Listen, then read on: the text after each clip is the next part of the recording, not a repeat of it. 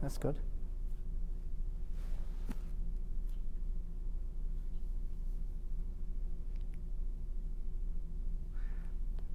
Return to Kuf Yotes.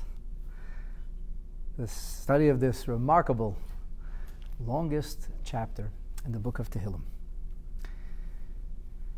Today we begin the letter Pei. Psalm 119, verse 129. David HaMelech, King David intones, Plois ed voisecha. The word plois is typically thought of within the framework of a pella. A pella is a wonder. Like, for example, people say, nisim v'niflaot, miracles and wonders. A wonder is the kind of thing that makes you open your mouth. It astonishes you. I don't know if that's what this means, though. I just thought I'd share with you that the word plaot is a permutation of the word pella. Plaot, for lack of better terminology, let's translate it as wondrous. Eid vosecha are your testimonies. Al kain, therefore, or perhaps as such, nitzorosam nafshi, does my soul guard them. So there are three basic issues which we will try to address in this class. Number one, what is the meaning of the word plaot? Does it really mean wondrous? Are we giving God a compliment? Hey God, your mitzvahs are wonderful. What does that mean? Secondly, it doesn't say plaot mitzvotecha. It doesn't say your mitzvahs are wondrous. It says edvotecha, your testimonies. Why are your testimonies wondrous or wonderful? The second thing we'll have to understand is the fact that it says al kain. This is the reason for. Because plaot edvotecha, because there's something wondrous about God's testimonies, al kain, therefore nitzoratam nafshi. That's why my soul guards them. What does mitzvahs being wonderful have to do with David HaMelech's making the extra effort to guard the mitzvot? That's the question. So I hope that we will be able to leave this class understanding, number one, the meaning of plaot, number two, the meaning, and number three, why that's a cause for David HaMelech to guard the mitzvahs. So let us begin our journey. Firstly, whenever to try and understand the meaning of the words of the book of Tehillim, we should try to understand them on the level of pshat. Pshat means the straightforward meaning. So, for example, the Torah tells us that God said to Avraham, Lech lecha, on a level of pshat, it was time for Avraham Avinu to pack his bags and leave town. And if you will say much more to it than a man named Abraham 37 centuries ago being told to pack his bags and leave town, I won't argue with you. But that's still the pshat. That's still the straightforward, simple meaning. So the first thing we need to establish is what is the straightforward meaning of this verse? And then we can look at it midrashically and allegorically. Rashi will be our first stop. Rashi says, Plaot edvotecha. Mechusim heim. They are concealed. The word mechusim is plural, like the word kisui singular, which means a cover. Mechusim heim, they are concealed. Rashi goes on and says, Viniflaim, and they are wondrous. Wondrous, he says, Viniflaim edvotecha mibnei adam. Your testimonies are wondrous to people, or perhaps beyond people.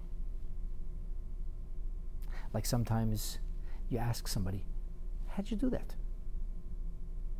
I'm amazed. That's like, are you a magician? Are you a miracle worker? How'd you do that? it's wondrous in people's eyes. It doesn't mean just wonderful or that's really cool or nice. It means there's something that's beyond what I can wrap my head around. In English, unfathomable, inexplicable. And Rashi goes on, and he says, to illustrate his point, what is the meaning of your mitzvahs are unfathomable, or your mitzvahs leave me astonished? Your mitzvahs are things that I really can't understand. Yesh mitzvot kalot. Rashi says there are what he calls lightweight mitzvahs. Mitzvahs that are not considered by the vast majority of the Jewish people or by virtue of Torah literature to be a mainstay of Judaism, not foundational. They're mitzvahs. They're important. Every mitzvah is important. But it's not like the 5 or 10 biggies that you must make sure that you're keeping these mitzvahs. You have to keep all the mitzvahs. It's a mitzvah kala. This is a mitzvah that's less onerous, that places less stress or duress upon the Jewish people to perform or fulfill them. Not the mitzvahs that are seemingly almost impossible for so many people to entertain their fulfillment. Like people will say, I can't keep Shabbat. Rabbi, what are you, a shtetl creature? What are you, stuck in an... Why don't you modern up? You got to make sure the parking lot's open. You got to make sure people can get around. What's with you? It's too difficult. It really is too difficult, but it's easy for me to say. I was raised, Baruch Hashem, keeping Shabbat. I never tasted, thank God, the meaning of violation of Shabbat. For somebody who never observed the Shabbat, it seems to be very onerous, very difficult, very challenging. And by the way, very foundational. In fact, it's the mitzvah that becomes defining insofar as your Jewishness. There are no labels in Torah. Labels are for slacks and pants, for blouses and shirts, not for people. But the only label that we do find is a Shomer Shabbat, foundational mitzvah. So then there are mitzvahs which are not in the category of Shabbat. And yet, despite the fact that they're not very foundational, heavy mitzvahs, so to speak, Hirbeita b'matan scharon. God promises a profusion of reward, an extraordinary amount of recompense for the observance of this mitzvah. And Rashi chooses a very interesting example, and I think he chooses this because the Gemara calls it a mitzvah kala. The Gemara calls it a lightweight mitzvah. Kigon, for example, Rashi says, Shiluach hakein. This is the mitzvah that mandates that if we wish to take eggs from a nest, we first send away the mother bird. Or if you wish to take the small chicks when the mother is hovering above them, you should not exploit the mother's natural connection or love or affinity for her young ones, and as such, tear them away from the mother and bring the mother great pain, but instead you shoo away the mother bird and then you can take the offspring. Not a very difficult mitzvah to do. Our sages call it a mitzvah which is like a penny's worth, an isser, a nickel. It's a nickel mitzvah. It's not a very difficult mitzvah. You're going to take the eggs, or shoo away the mother bird first. And yet, we find that the Torah gives extraordinary level of reward for it. By the way, the reward is a long life. And most people I know would like to live long. So the mitzvah seems relatively trivial, and yet the Torah ascribes major reward to it. This then would be Rashi's point. The word pella means that there's something about this mitzvah that's beyond what meets the eye. In fact, there's something about many mitzvot that are beyond what meet our eye. And that's why we call it plaot. David HaMelech said, your mitzvahs are wondrous, which means your mitzvahs are concealed. They're unfathomable. I cannot understand the value and the virtue of particular mitzvahs. Which doesn't really help us understand why al kain nitzor asam nafshi, but this is a beginning. Now, it's interesting that Mitzudis David and Mitzudis Tzion essentially follow the same line of reasoning as Rashi. The Mitzudot Tzion, which focuses on verbiage, says plaot. He doesn't even use the word, he doesn't use the terminology of what we would call nifla.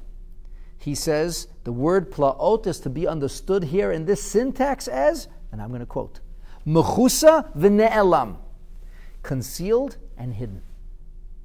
The mitzvah is considered concealed and hidden. Kimo, for example, v'hu peli. This is translated as this is a wonder, but this is beyond me. It's a pasuk, a verse in the book of Judges. So Mitzudas Tzion is very clear about not interpreting this word at a pshat level as wondrous or wonderful, but rather beyond fathomability. Something that I can't wrap my head around. The Mitzudas David follows very much the line of explanation and elucidation that Rashi assumes. He says, Ha-mitzvot heima mechusim. The mitzvot, their virtue, their impact, their importance, it's really covered. Velo noda matan scharan. We do not know their reward or recompense. The Mitzudas David, however, now seeks to explain the meaning, the words al kain. Therefore, he says, because we don't know the value of a mitzvah, al kain nitzaratam nafshi. That's why my soul guards them. Ki mi yodeya, who is to know, eza yichshar lekabel olav sachar harbe, which mitzvah might actually be of major importance. You know, there's this idea, it's a Baal Shem Tovonian idea, that every soul comes to this world with a specific mission. So there's the general mandate that all of us have, if we're members of the Jewish people of Am Yisrael, and that is to try to live by the code of Jewish law. We should pray daily, we should study Torah daily, we should eat kosher food, our homes should have mezuzahs affixed to the doorpost, we should give tzedakah, we should be engaged in charitable and righteous giving on a daily basis. We should treat our fellows with love, ahavat Yisrael. We should eat kosher food only. We should marry, and we should live with a state of purity, which means to follow the laws, that our marriages should be essentially ordained according to Torah. These are the things we're all responsible to do. And every neshama that comes down to this world is expected to fulfill the mitzvahs. But then the Baal Shem Tov says that there might, or in fact should and must be, a particular mission that every neshama here is here for. In fact, there's an adage which is quoted in Hayom Yom in the name of Reb Mordechai HaTzadik, one of the eldest and most esteemed disciples of the Baal Shem Tov. He said that a neshama can come down to this world for 70 or 80 years just to do a favor for another. And there's a story attached to it of a person who was in a position that he had to do somebody a really big favor, and he did the favor, and he died shortly afterwards. And the Baal Shem Tov said that was his whole purpose for being here on planet Earth. That's the reason the neshama had to assume a corporeal reality. And then there are these ideas of neshamot that are connected to past lives, called Gilgul. Not that you or I ever lived before, but the things we do make a difference to other neshamot. And that doesn't have to be spooky. Your behavior and my behavior make a difference to our spouses. Our behavior makes a difference to our children. It makes a difference to our parents. It makes a difference to our grandparents. So you're going to say, that's not fair. That's not fair. If somebody's grandchild is behaving appropriately, why should they suffer? It's a really good question, but that's a fact. If somebody's grandchild committed a terrible act, the grandparents are pulling their hair out. They're so ashamed and embarrassed. They have tremendous heartache. Father Abraham passed away 5 years early, so we shouldn't have to have the pain of seeing his grandson Esau become a murderer. We necessarily impact each other. What you do will affect people in your circle, in your community, and sometimes even on a global level. It's not really about fair. It doesn't work that way. I mean, World War I was started by one lunatic who shot the nephew of the Kaiser. So people have an impact on other people. I'm talking about people who are alive at the same time. And Torah literature extends and expands this idea to us being able to have an impact on past lives. Just to illustrate this point, let me share a story. The Alter Rebbe once told two people a story. The story was about a coach person and a business person. There were no motorized vehicles, and to get from point A to point B, you had to ride in a coach. And oftentimes, to do business, since you didn't have the Zoom opportunity or you couldn't have virtual meetings, you actually had to be there. You had to pick up the merchandise because there weren't trucking companies and there were no trains that were going across country to deliver merchandise. So people had to go somewhere, inspect merchandise, choose the merchandise, pay for the merchandise, transport the merchandise, and this was a whole industry. An industry, by the way, that's long gone, but a new industry replaced it. As often is the case with the shifting of economics. So in this particular time, in this particular area, coach people and business people had a unique relationship in which the coach people made a living by transporting the well-coiffed business people from place to place, from destination to destination. And the business people, by virtue of their travels several times a year, were able to make a nice profit. So the story goes that there is a Jewish business person and a Jewish coach person, and they're traveling, and it's Friday morning. And we just talked about Shabbat, that's a very important thing. And so they stop at a particular town, and there was no Google and no Waze, but they inquired about the next town, and it was doubtful if they could make it there in a timely way for Shabbat. So unusually, they decided to stop early. Usually they travel till late afternoon or an hour or two before the Shabbat. But here they are, settling into town, and Shabbat is not coming for another 3, 4, maybe 5 hours. And so the coach person dropped off the business person in the nicest hotel in town, and he went to Motel 6, or its equivalent. The wealthy business person headed off for the bathhouse to prepare for Shabbat. The coach person prepared for Shabbat as well, and he ended up going to the shul. He wasn't much of a scholar, but he figured he could read some Tehillim, some Psalms. And so he makes himself comfortable, and he looks around, and the etiquette in those days was that the beggars really lived hand to mouth. I don't know if you could make it a perfect corollary with today's homelessness, but there was some very, very sorry figures in the shtetl world in the 18th century. And these people really didn't get a meal.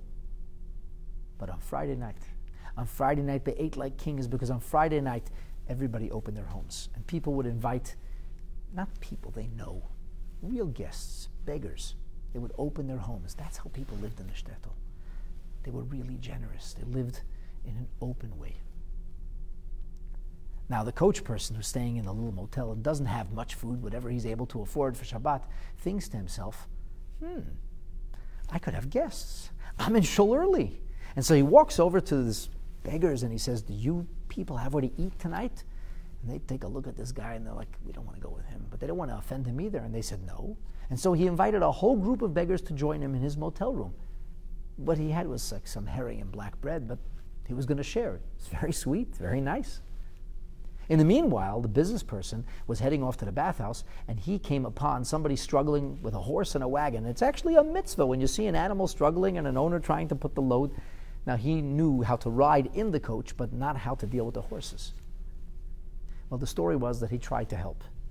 Whether he helped or not is very doubtful, but as the story goes, he was coming back from the mikveh wearing his Shabbos finery, and by the time this was finished, it didn't look like Shabbos finery anymore. And he showed up in shul, filthy, dirtied, not having accomplished much, feeling really low. He had nice food back at his hotel, but there were no guests available. And these said the Alter Rebbe, we're two neshamas hatoyes, we're two souls that were lost, because each one did the other one's job. The one who was wealthy was supposed to be inviting the guests and feeding them. The one who was adept at dealing with horses and wagons was supposed to be the one helping the person who was stuck in the muck and the mire. And so the Alter Rebbe told these two individuals, this time, please get it right. That is to say, that when it comes to mitzvahs, none of us know which is the mitzvah. And as the Mitzudas puts it here, it's not only none of us know which is the mitzvah. There could be a mitzvah, which our sages would call, it's a mitzvah of an isar, mitzvah of a nickel or a dime. It's a mitzvah which is called kala, but that doesn't mean in God's eyes that this mitzvah isn't extraordinarily important. So the Mitzudas says, David HaMelech had to acknowledge, plois. If you know which mitzvahs are important and which are not, you know which one to devote your attention to. But precisely because plois said veisecha, because it's concealed, because it's covered, because it's a mystery. As such, says David HaMelech, Al Kain, therefore, nitzorasam nafshi, I guard every mitzvah. Because you never know. You never know which is your mitzvah. And you never know which mitzvah is really important. Now, for full disclosure, I must tell you, I am coloring this with the story of the Baal Shem Tov in your particular mitzvah. The Mitzudas David doesn't say that. The Mitzudas David says that you don't know the value of a mitzvah. I am hopefully not erroneously adding another level of mystique to the mitzvah. In addition to the mystique of mitzvahs in general, there could even be a mystique with regard to the individual. Maybe I'm wrong. I don't know. I'm just adding that. The bottom line is that in a pshat level, plois does not mean wonderful. It does not mean wonder. It means unfathomable, unknown. The mitzvahs are mysterious. And because the mitzvahs are a mystery, and because we don't know what's really super important, or what might not be as important, and because everything's a mystery, what looks to you to be pedestrian or trivial might actually be tremendously valuable, virtuous, and important. You better guard every mitzvah. You never know which mitzvah, at which moment, is the very thing that your whole life depends on. And so on a pshat level, it's clear that we look at the mitzvah as plois, and it's not unreasonable to suggest that Rashi would follow this line of reasoning, even though he doesn't explain the words al kain. Perhaps Rashi assumed that that's easy to figure out. Once you understand what the Mitzudas David says, it naturally would fit into the pshat as Rashi articulated as well. Now I have to tell you that the Ibn Ezer, it seems to me at least, says the same thing, but he kind of rotates it. He says, plois meho'ayin. He doesn't say the mitzvah is a mystery. He says it's mysterious to us. It's concealed from our eye. Al kol nefesh. Rabbeinu David Kimchi Radak follows the same or similar line of reasoning. He says, this is similar to the statement which is made in the 17th chapter of Deuteronomy, where the Torah talks about us, we, you and I, the Jewish people, having doubt, not being certain, not knowing what exactly Hashem wants from us. It says, Ki yipolei mimcha hadavar. Should this be beyond you? Not should this be wonderful to you. Should it be beyond you? What do? Bein dam ledon, bein din ledin. You have a lack of clarity. You don't know how to resolve this problem. What do? You call Jerusalem. You must go to the Sanhedrin. They will be the ones to render a verdict. They will give you resolution. The point then is, nistorois. So Radak uses yet another Hebrew word. So far we've used the word mechusa, we've used the word nifloyim, we've used the word of ne'elam, and we use the word lo noda. Now we have a fifth description, nistoris, mysterious, hidden, concealed. And as such, nitzorasam nafshi hamaskelas. Radak takes us in a little bit of a different direction. Still pshat, but he says, nitzorasam nafshi, I guard it with my soul, does not mean that I'm very careful in their observance only. He says, therefore, I try my best to crack the code. I try my best to understand what might be behind the mitzvah. In other words, precisely because it seems beyond me, precisely because it seems concealed, precisely because I'm not able to properly understand and appreciate, precisely because it is not obvious, I work really hard at trying to understand it. Or Radak says, it could mean, as we just spoke in the name of the Mitzudas, it could mean I'm very careful to perform these mitzvahs. But then he adds something fascinating. He says, Misha lo yovin es ha-mitzvahs lo yishmerenu al nachin. One who does not understand the mitzvot will never properly observe them. It's a strange statement. because the whole verse is about not understanding the mitzvah. And yet, here we emphasize that if you don't understand it, you won't really do it. It seems to me what Radak essentially is telling us is that the scope and the depth of God's designs are actually mind-boggling. We don't really understand. We're not capable. The human brain has no inkling of the wondrous nature of divine wisdom. However, although we cannot ever comprehend the profundity and the depth with any kind of certainty, to the extent which we can, we should try to appreciate. To the extent possible, we should try and develop an understanding.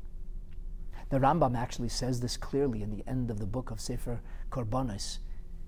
At the end of the rules of Hilchas Tmura, the Rambam says that even though these halachot are squarely within the realm of what we call chukim, or statutes, mitzvot that are not necessarily built on what we would think are rhyme and reason, nonetheless, kol ma'asha asha ata yochol latet lo tam ten lo tam. What any reason you might possibly give, you should try to give a reason. You should try to understand it. You should try to relate to it intellectually also. And perhaps the reason for that is because if we're only observing the mitzvah with our hands and feet, if we're only observing the mitzvah in the rubric of action, but we don't appreciate the mitzvah, we don't relate to the mitzvah, there's a part of us that's left out of its observance. Maybe this is what Radak means when he says, Misha lo yovin lo yishmerena al hanochin. One who doesn't understand it cannot fully guard it, because to fully guard a mitzvah, you have to invest all of yourself in that mitzvah. And because we have minds and because we have hearts, if we ignore our feelings and our comprehension, our consciousness, an enormous part of us isn't at the table. So we do have to work very hard to try and appreciate and understand the mitzvah, but to remember that whatever you understand, even if it's accurate, is but not even the tip of the iceberg. Because most of the mitzvah is beneath sea level. It's mechusa, it's nelam, it's nister. It's a mystery. It's really important to think you understand the mitzvah. It's really important to relate to a mitzvah. It's really important for you not to think you figured out the mitzvahs. And the Rambam in the book of mitzvahs says very interestingly that if one thinks that they actually understand the full depth of a mitzvah, they can make the mistake that was made by the wisest of people. King Solomon believed that mitzvahs should be performed because of the reasons he understood, and as such, he rationalized away the fulfillment of certain mitzvahs, and in the end, suffered terribly on a spiritual level on that account. And so the mitzvah always has an element of being beyond us, all mitzvahs. And the mitzvah always has to be understood or appreciated on some level. Radak introduces us to an interesting question. And although it's not actual pshat, I want to share it with you before I move on and give you a little bit of a different take on the mystery, the mystique, and the understanding of the mitzvahs. Radak says, Moshe Rabbeinu, near the end of the Torah, makes a statement. He says, Lo neflesi mimcha. The mitzvah is not beyond you. It's not nefles. Ve'ech amar David plois. Moshe Rabbeinu said it's not, and David said it is. How could David HaMelech contradict Moshe Rabbeinu? So Radak says, Hatshuva, the answer, Masha Amar Lo Nifleis.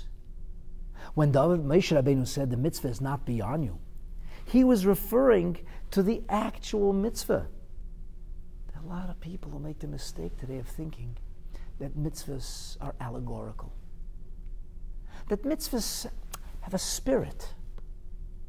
And they don't have to be held or kept by the letter of the law. You have to keep the spirit of the mitzvah. The spirit of the mitzvah is love and brotherhood. Maybe some apple pie. Big mistake. The mitzvahs are not allegories. Chas v'sholom, that's heretical. Radak says this is exactly who Moshe Rabbeinu was addressing. Not only our generation, we're not the first generation to come up with this chokhmah, with this brilliant observation or idea that maybe the mitzvahs don't have to be so literal. Maybe they could just be allegorical. Maybe we can just keep them in the spirit of the mitzvah. Forget about it. Moshe Rabbeinu says right in the beginning of our national journey before we enter the land of Israel, Lo nifleisi, do not try to ascribe allegorical interpretation to the mitzvah. The mitzvah is not a mashal. The mitzvah has to be understood literally. Kein tivinehu v'chein ta'asai. Yep, the way you read it.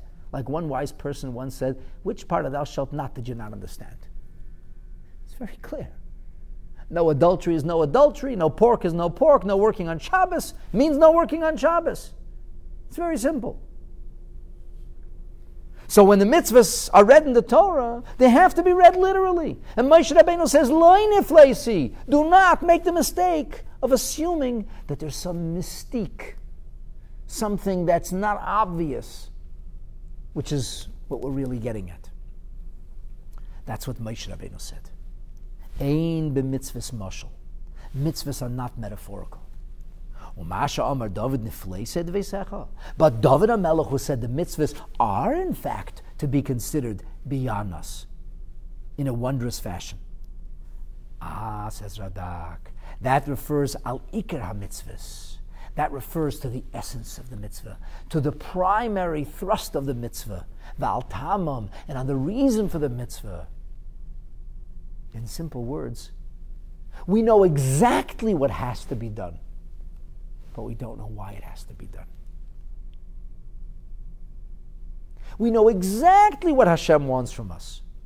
It's spelled out very clearly. There's nothing mysterious about it. Why?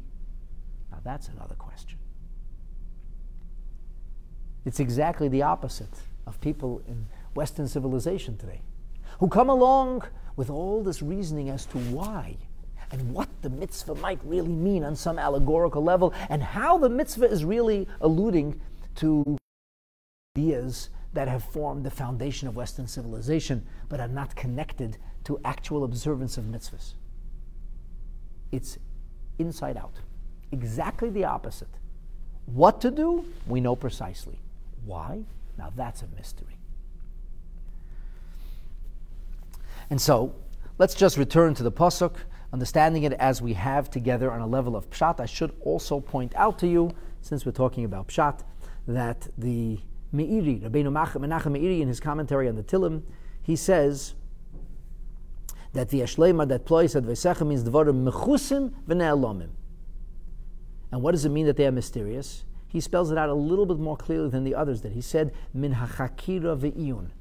Do not try to philosophize. Do not try to figure out the essence of the mitzvah.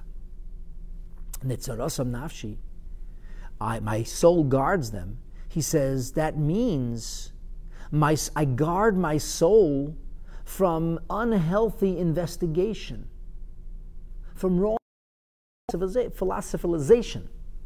He says because that kind of process can lead somebody levatlam to nullify the mitzvahs. It really doesn't have to be elaborated. Things that people are saying today were already spoken about centuries ago. And according to our great Rishonim, it's exactly what David HaMelech was saying in antiquity.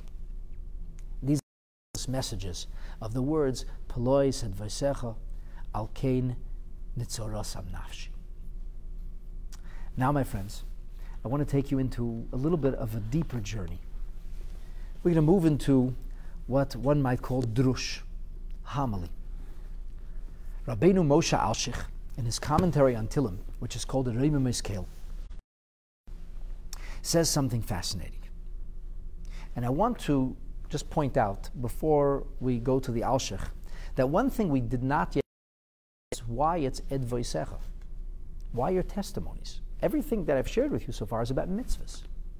And yet David HaMelech uses terminology edvoisecha. So I will come back to this, but I wanted to introduce it as a segue to what the Alshich is about to say. The Alshich says that the glory of God, he says, quoting our sages, is a mystery. And he says that refers to the opening verses of the Torah, the beginning of the book of Genesis. Mi Bereshis, from the words in the beginning, as in the beginning God created heaven and earth. Ad vayechula hashamayim, until the Torah's narrative of the conclusion of the sixth day of creation and the entrance into the seventh day of peace and serenity, Shabbat. So Alshich says that is testimony. Edut habriya, that is testimony of creation. However, it's ediyot mechusot, it's concealed testimony. What does that mean? It's concealed testimony. How did God create the world? Was it a big bang? Was it an evolutionary process? There are a lot of theories out there today. Which one does Torah endorse? The only thing I can tell you with absolute certainty Torah does not endorse is the notion of a random. The idea that things are random or accidental. The Torah is very clear in telling us that there was nothing that was random. Everything, down to detail, was ordained by the Creator of heaven and earth. How did he do it? We talked about pshat before. I understand the pshat, the literal meaning of Noach, was a man who lived in his time and he was a tzaddik, he was righteous. Even that's not so simple. Even that has to be understood. Was he righteous only in his time? But had he lived in a different time, maybe he wasn't so righteous. Was it only in contrast to those around him? Or do we say, even in such a depraved time, he wasn't influenced and he remained righteous? Even the word Noach was righteous is in and of itself a source of dispute and not clear. But that would be pshat. What is the pshat? Was Noach a big tzaddik or not such a big tzaddik? We'll talk about that in Parshas Noach. There was a flood. That's literal. That's pshat. There were geysers that opened up. Thousands of them. That's literal. The heavens exploded. That's literal. The earth was covered by water. Raging water. Sulfuric water. It says it in the pasuk. It's open. There was this giant floating barge that took Noach 120 years to build, that contained within it all animals and organisms. Yes, that's pshat. You don't like it? I can't help you. That's pshat. Rabbeinu Saadia Gaon says that if a person takes one word of the Torah, one word, one phrase, one verse, and says this verse is not to be taken literally, that he or she has left the building as far as Jewish faith is concerned. He says that's apikursis. That is heresy. We, the Jewish people, believe that the Torah must be understood literally unless it's told to us clearly that it's not literal. For example, when Bilam says things about the Jewish people, it says Vayisa Mishalo. Mishalo means, it's the word mashal. Bilam began to use an oracle or a parable. He metaphorized. Okay, if he says he metaphorized, obviously it's a metaphor. When the Torah talks about skyscrapers, it doesn't mean they literally scrape the sky. That's obviously euphemism. But otherwise, Reb Saadia says every word is literal. And we can understand the Torah on a very literal level. And there's amazing layers of pshat. But when you come to the opening verses of Genesis, nobody really knows how to explain those verses. How did God make those things? What does it mean God spoke them into existence? All of it remains a mystery to us. And that, says Alshich, means that it's Ediyos Mechusais. Torah is giving us testimony to the notion that the world did not randomly evolve and it's not an accident. And how God created planet Earth, I don't know. In fact, don't hold it against me. I don't really care. It's not really important to me. I'm sorry. What's important to me is how I should treat you. What's important to me is how I should go about my life in a pious and observant and righteous way. That's what's important to me. And in order for me to do that, I have to know that the world is not an accident and you didn't land here by mistake. It is ordained and choreographed by the master of the universe. And that's why the Torah gives us those verses. And that, says the Alshich, is the meaning of the famous midrashic words that Rashi opens his commentary on the entire Pentateuch with, where Rashi says, Amar Rabbi Yitzchak lo hoya tzarich lahaschil as haTorah elo mehachodesh hazeh lochem. The Torah should have began its narrative from God speaking to Moses, telling him about the first mitzvah that the Jewish people are going to be observing, namely the sanctification of time. They're still in Egypt. They haven't yet been set free to serve Hashem. They are still in Mitzrayim. It's Rosh Chodesh Nisan, and a sliver of the moon reappears in the sky. A dispute between Rashi and Rambam whether that itself is literal or seen in the vision of a prophecy, but that's the first mitzvah. It's the first mitzvah. So if the Torah is supposed to be telling me how to live, if that's what's important to me, and that's what I think should be important to you, then why would the Torah give us a story that we can't understand the pshat of? Why give us all these verses if we can't even understand them? It's a really good question. The Alshich says it's a great question. And the answer is, Kedei shelo yomru lanu, so that people will not come to us and say, Listim atem, you are thieves, you have occupied somebody else's land. So the Torah begins with a narrative of creation so as to tell you that God created the world, and because He created it, He is its master. And because He is its master, if He ordains that the Jewish people live in the land of Israel, that's God's business. And if other people live there for a little while, that's God's business. The truth is that the Canaanites invaded Israel at the same time that Abraham arrived. The original indigenous peoples living in that part of the land were routed by the Canaanites. The Canaanites occupied a land that was theirs because they are from the clan or tradition of Ham. They came from North Africa. The Semites were living in Mesopotamia. The Semites had control of that piece of land. Avraham Avinu is a Semite, descended from Shem. That's the irony of the term anti-Semite. Some of the world's greatest anti-Semites are actually Semites. They just don't know it. Most of the Middle East, or much of the Middle East, are Semites. But we ended up becoming known as the Semites or the Shemites because the Jewish people have that tradition. Father Abraham studied Torah from Shem, and that's, I suppose, how the story goes, or continued to unfold. So Avraham Avinu arrives at the same time. Now the Canaanites, who have established a very powerful kingdom, and especially when Jacob leaves the land and goes down into North Africa, in Egypt, the Canaanites established themselves as the rulers of this land, and they remained there uncontested for 210 years. And then they got word that the Hebrews were coming home, and 40 years later they came home. And some of the Canaanites fled, and some of them didn't. But we reoccupied forever the land of Israel. And the point is this.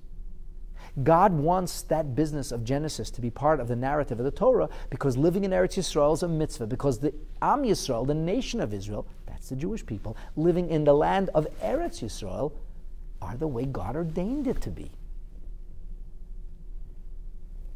In other words, why have verses describing God's creation if we don't understand those verses? And the answer is, Ploi said Veisecha. Those testimonials are indeed a mystery. We don't have pshat for them. But Al kain nitzarasa nafshi. Nonetheless, I'm extremely careful. I guard them because I understand that even though these are things that are beyond our full comprehension, I must still guard myself. The Alshich goes off here on a fascinating homily, and he says that David HaMelech was a part of the neshama and had part of the life of Adam Harishon, of Adam. David HaMelech is called Bar Nafli. Bar Nafli means a stillborn. David HaMelech was supposed to die in birth. And Adam, the first human being, was supposed to live for 1,000 years. He prophetically foresaw that King David would die in childbirth, in birth, so he contributed 70 years of his life, and therefore Adam lives for 930 years, and David HaMelech for 70. So David HaMelech feels this connection to Adam. In fact, he said that the word Adam, which is Adam, the name of the first human being, is actually an acronym for Adam, David, and Mashiach. So here we have David HaMelech feeling a sense of concern that he might make the same mistakes that Adam made. What was Adam's big mistake? Well, Adam didn't understand why God didn't want him to eat from that tree of knowledge. In fact, it made perfect sense to him that God should want him to be wise. So he ate from the tree of knowledge. So David HaMelech says, your testimonies are wondrous, are a mystery to me. They're beyond me, and therefore I'm so careful to keep them. Well, because of reincarnation and past lives, because of a predisposition or propensity to fall into the trap of Adam. So this is what you would call a drush, an allegory. And now I would like to take it in the direction of Medrash. It's interesting to note before I begin the Medrash that the Gemara in Shabbos, the famous Gemara that talks about the school children who were so wise that they knew how to expound the deeper meaning of Aleph Beis, it says that Pei Kfufa, the bent pei, the small pei, we're talking about pei, represents Peh Pshuta, represents an open mouth. When somebody is struck by something or like wowed, what do they do? In fact, I could make it simple. Go to your iPhone and check the emoticon for wow. Type in wow, and what shows up? A face with an open mouth. And it's like, wow. So the Medrash actually takes it in that direction.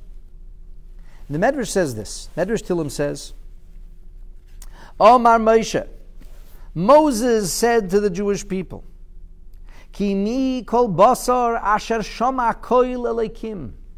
For where do you find flesh, humanity, that has heard the voice of God? This is Parshas V'eschanan, Deuteronomy 5, verse 23. Kach Amar Lehem LiYisrael. The Medrash begins its commentary now. This is what Moses said to the Jewish people. Du'u, you must know. Ki kishebara HaKadosh Baruch Hu es hashamayim. When God created the heavens, leibara isam b'koil. He did not create them with audibility. There was no Doppler effect when the heavens, when the firmament became established. Kishabara es haaretz, when he created the land, the terrain that we call earth, leibara isabakoil, there was no noise, no voice. V'loishama uma koile shel HaKadosh Baruch Hu, and no people, no nation ever heard the proverbial voice of God. Ve'emas hanishma. And when was God's voice heard?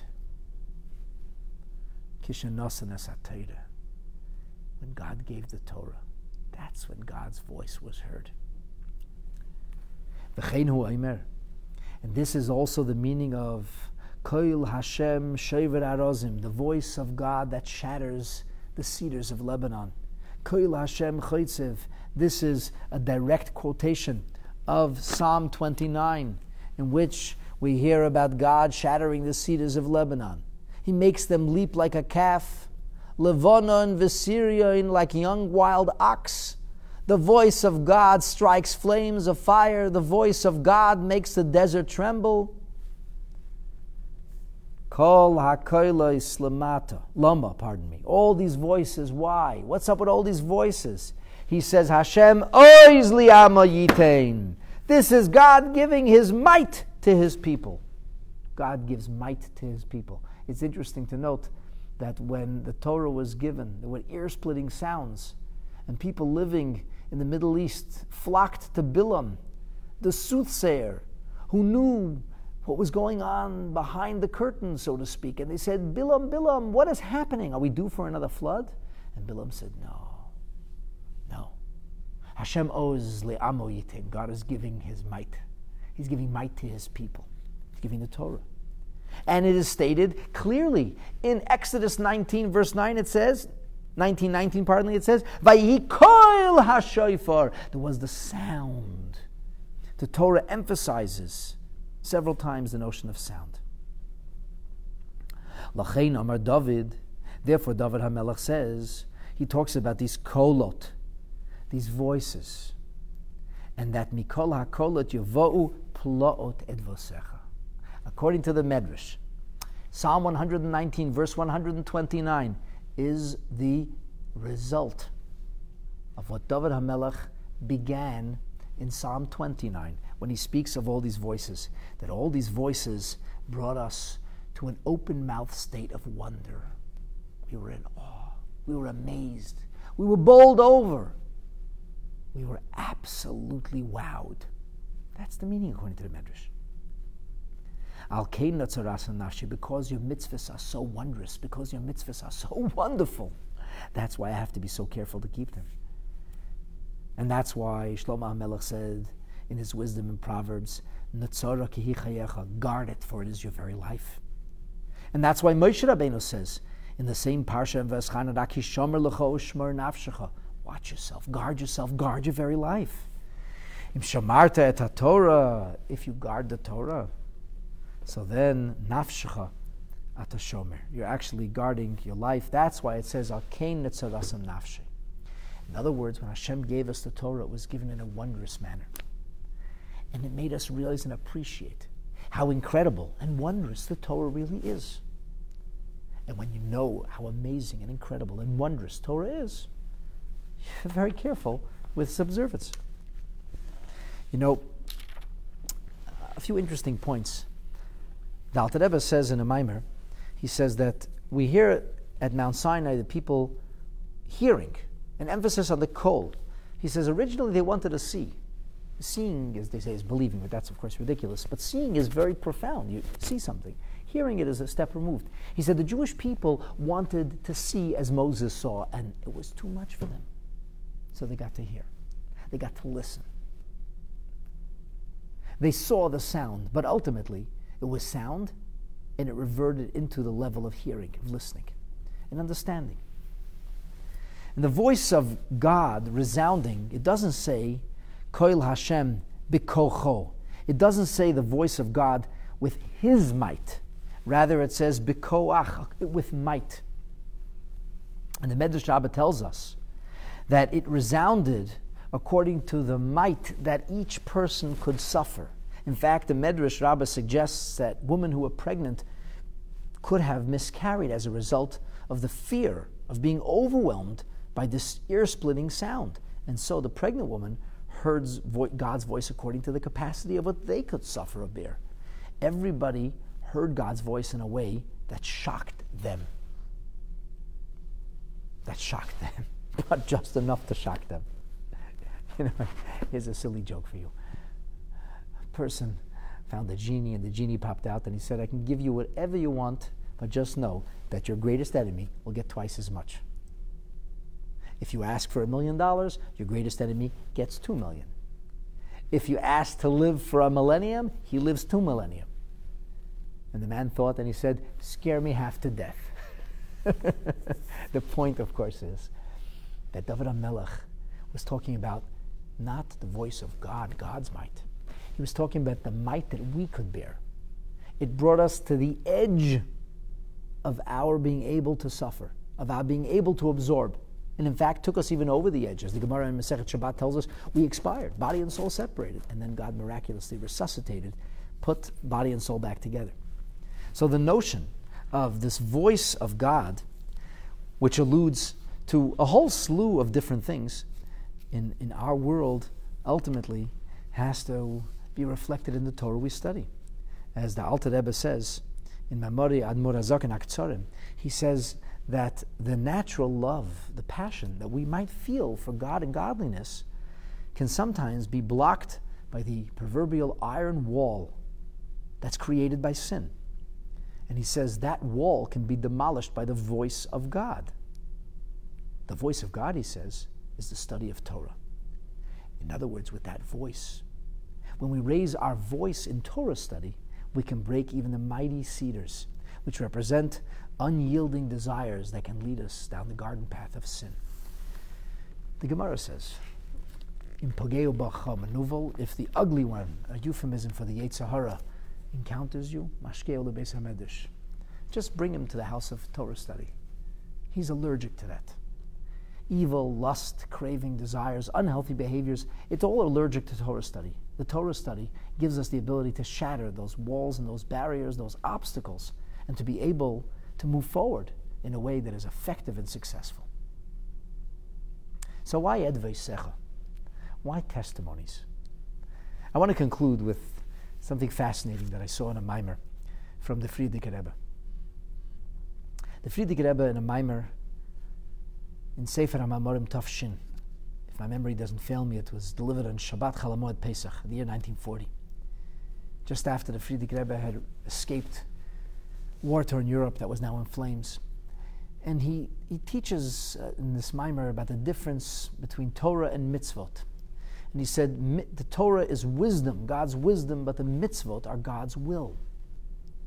And he goes on to elaborate and explain this. And he says that there's an element of all mitzvot that are called edut, or testimonies. Because he says every mitzvah bears testimony to what God wants.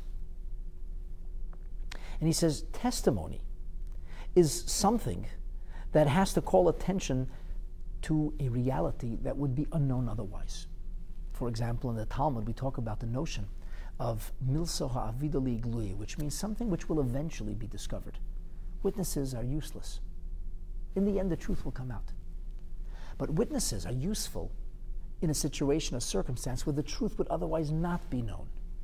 How do we know what God wants? Or what is the purest expression of God's will on the face of earth? And the answer is the mitzvahs. And that's why he says the mitzvahs are referred to as edut or edvotecha, because it is the performance of the mitzvahs which serve as testimony to exactly the way God wants this world to be. The perfect world is the world where all mitzvahs would always be observed and fulfilled in the most punctual manner. You know, the Medrash says when Mashiach will come, a person might try to pick a fruit on Shabbat, and the fruit itself would say, "It's Shabbat, what are you doing?" So in other words, we live in a very smart world, which will reflect the will of the Creator. And all of us will be perfectly observant, but guess what? It's not going to count. Because the fact that we are challenged today, the fact that it isn't organic, naturally easy, is what makes our mitzvahs of today so special. The fact that we believe that they are testimonies. The fact that we feel a sense of certitude that performance of mitzvahs is exactly what Hashem wants from us. And why He might want us to do the mitzvahs remains a mystery. And that's why we should be so careful and guard every mitzvah. Because every mitzvah could actually be a world of importance. And so in summation and closing, in this incredible verse, David HaMelech communicates to us the importance and the power of a mitzvah. He tells us because it's a mystery, we must be so careful. And because the mitzvahs are so wondrous, and because the opportunity to serve Hashem is so wonderful, we should observe every mitzvah to the best of our ability.